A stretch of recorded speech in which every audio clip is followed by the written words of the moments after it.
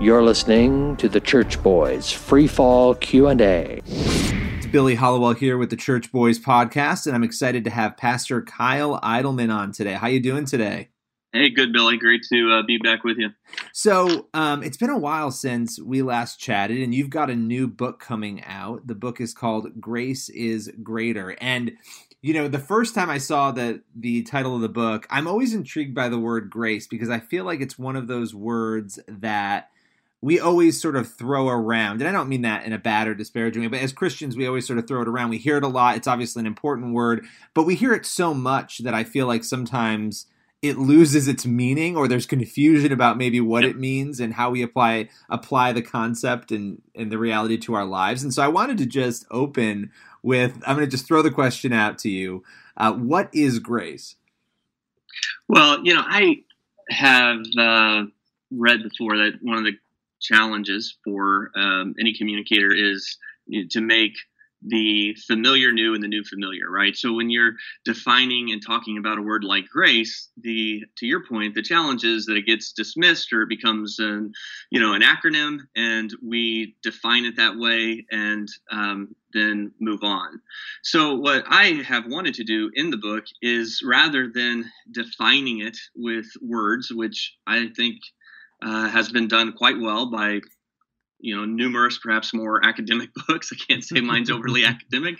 Is to help people define grace as an experience, so that instead of saying, "Hey, here's it's God's riches at Christ's expense" type of approach, which isn't wrong, but it misses an understanding of grace that is required. So let me give you a parallel to this. Would be like if you say to me, "Hey, can you define romantic love?" I'd be like, "Well, yeah, I mean, I guess I could. I could define romantic love, and we could talk about the neurochemical reactions in the brain when you're in love, and there is certainly room for that definition and explanation. But ultimately, if you want to define romantic love, you have to be in love. It's understood in part by way of explanation, but it is better understood or more fully understood by way of experience. And so it's one of the reasons I really wanted to write this book is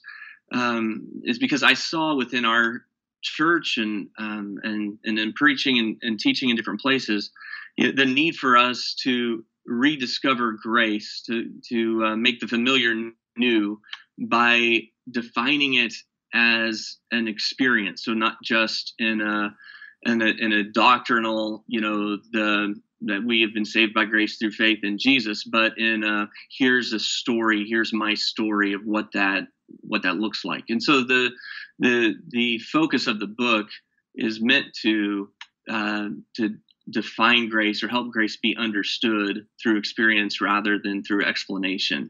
So I don't want to dodge it, but does that make sense? No, totally. I think, well, and it's funny you say that because I feel like so many things, it's that way. We try to define them on paper. We try to, get a definition down, but yet we're not really sure what it looks like in practice or what it feels like. And I think that makes perfect sense. I think we need more of that, and seeing other examples of how people do it, explanations of how they're feeling and what that is I think is a helpful thing for each person's experience in the faith. And as we say, an example of that from what I see is, you can tweet a short definition or explanation of grace, or you can read a story of somebody's life that has been transformed by grace, or their past that has been redeemed by grace. And I would make the argument that this story is going to teach me more about grace. In the Gospels, we see this with Jesus, of course, where he doesn't teach on the subject of grace, doesn't use the word grace, but he tells us stories like the prodigal son. He gives us narratives that help us unpack it, which I think is really important to do with a word like grace, that we, that we let it, we personalize it and let it marinate a little bit. Yeah, no, absolutely. And I think, as a journalist and just telling people's stories, one of the things that has always stood out to me. I spent 5 years working at the Blaze, which has a conservative audience, but we were telling stories in a fair way by, but tailoring them to the audience we knew we had. Lots of Christians in that audience. And one of the things that we realized, you could tell bad stories all day long, and so much in the news is bad, but the stories of people who went from atheism to Christianity, or not even just atheism, but just really being a nun, an None, not really being associated with faith, and coming into faith, those stories and how that happened and the details of all of that, those were the stories that resonated the most among people, and they ended up being positive stories. But it was that, I think it was that relation to the story and understanding, okay, this is what made this person change, right? That the power that God has can literally change somebody's entire life and who they are and how they speak. And there's something really powerful about that. And I think we sort of crave internally those stories, right, of change. And so I love that, and seeing how grace, impacts people's lives. Let me ask. Go ahead. Well, I was going to say that, I do think, a way to look at, genre, where a story invites a story, where the more it is a genre of teaching, and it brings us in perhaps more mentally or intellectually. But when I hear a story, it draws my heart in. I see myself in the story, or I connect it without even intentionally doing so to my own experience. And I do think that is, to go back to your original point, I do think that is something that we really need with the word grace, that to engage it on a deeper level, it's going to require pulling in more than, just kind of a mental agreement, that where we're filling in blanks on a piece of paper, that, it has to engage our hearts in a more personal way. Now, let me ask you this. What do you think the church gets wrong collectively, maybe, about grace? And when we talk about grace, what do you think, and you may have spoken to this a little bit already, but I'm just curious to ask you more pointedly, what can we do better? What are we getting wrong as a church? One of my favorite verses that I use throughout this book is Hebrews 12:15, where it just says, "See to it that no one misses the grace of God, and that no bitter root grows up to cause trouble and defile many." And I think within the church, our call is to see to it that no one misses it. And that idea of misses it, it could also be translated as that no one fails to experience, that no one fails to receive, that no one fails to obtain. And so as a church leader, then my call in that, my responsibility in that, is not to just see to it that everyone can explain or understand. It's that they have received, obtained, or experienced.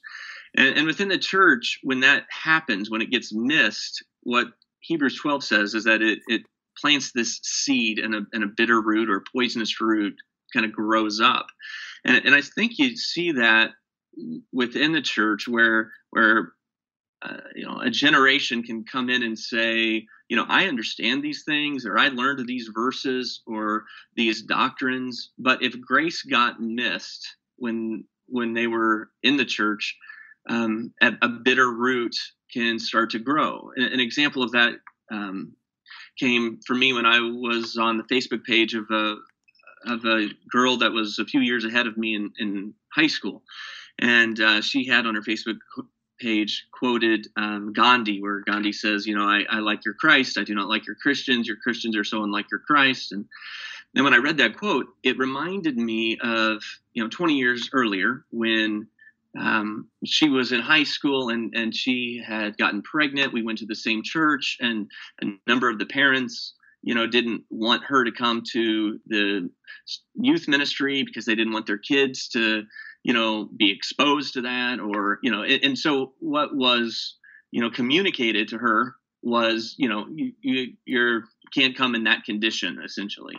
Well, at the time that hurt, I'm sure, in significant ways, but that bitter root grows, and that hurt turns to bitterness, and turns to anger. And so my experience as a pastor is oftentimes that people who grew up in the church and now are very bitter or angry to the church, towards the church, it's for this reason. It's that they heard about God, but they missed out on experiencing grace. And so as a church, our goal then is to let people experience it through our love and through our community, and that's the way primarily that they will experience it, rather than by way of just teaching or explanation alone. Absolutely. And take me through Grace is Greater, why you wrote the book. Obviously, you have concern about some of these issues, but take me through maybe the catalyst for writing the book and what you're hoping people will take away from it. Yeah, the catalyst for me was two things. Number one, just, an overflow out of what God was teaching me and convicting me of as a pastor and as a church leader, that, see to it that no one misses the grace of God. And I became aware of my tendency to oftentimes preach and teach in a way that would call people towards conviction, that would challenge people, in some area of their life, but could run the risk of people missing God's grace. And so I just became more convicted of that, that this is something I need to not overlook, or I need to be intentional with this. The other aspect of this is that in being a pastor for more than 20 years, I just see the bitterness and the anger that a lot of people live with. They have been hurt in ways that oftentimes I can't imagine, and that bitterness and anger from something that was done to them, it poisons a lot of their current relationships. It embitters them towards God for letting something happen, and so my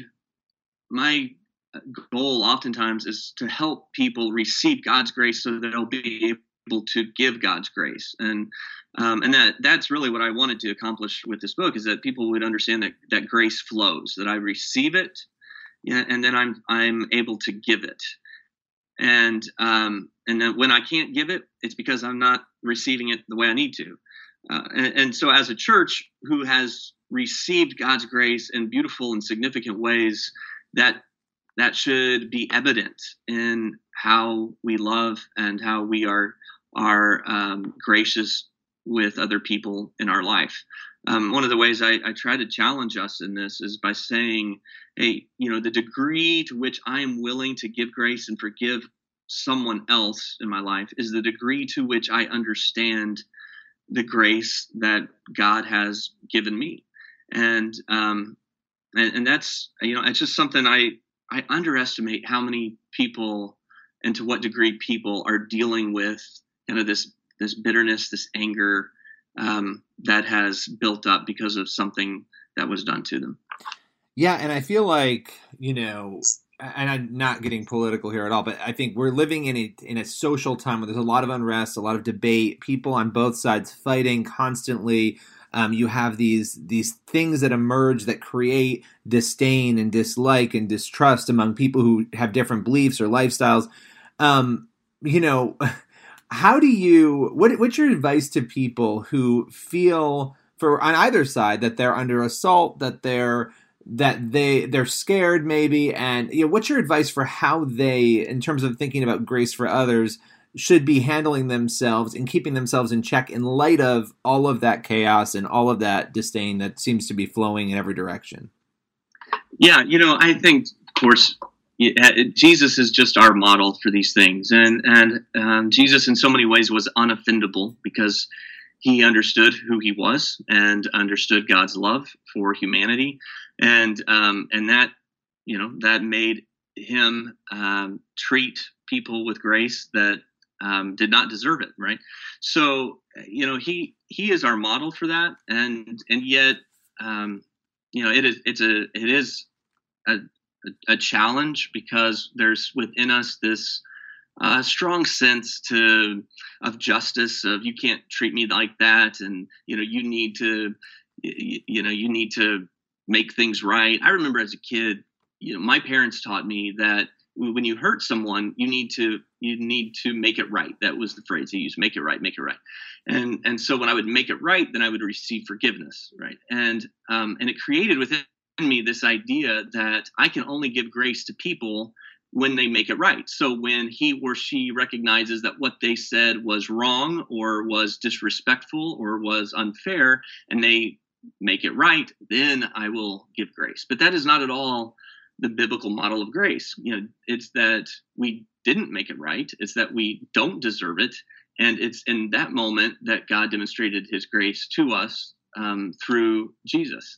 And so, when we as Christians model that, I think it's very compelling. It's much more compelling than any argument or any passionate defense we might put up. That when we model that kind of genuine, not condescending, not patronizing, but genuine love and grace for people, that it is, it's much more compelling anyway, because it stands in contrast to how human nature and how our culture, especially at this time, approaches differences and offense.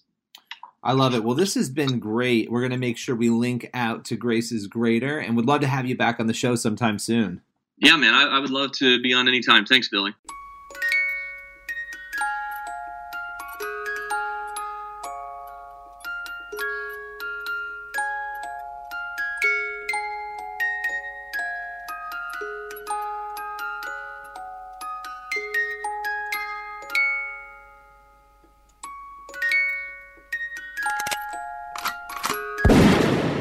The Church Boy.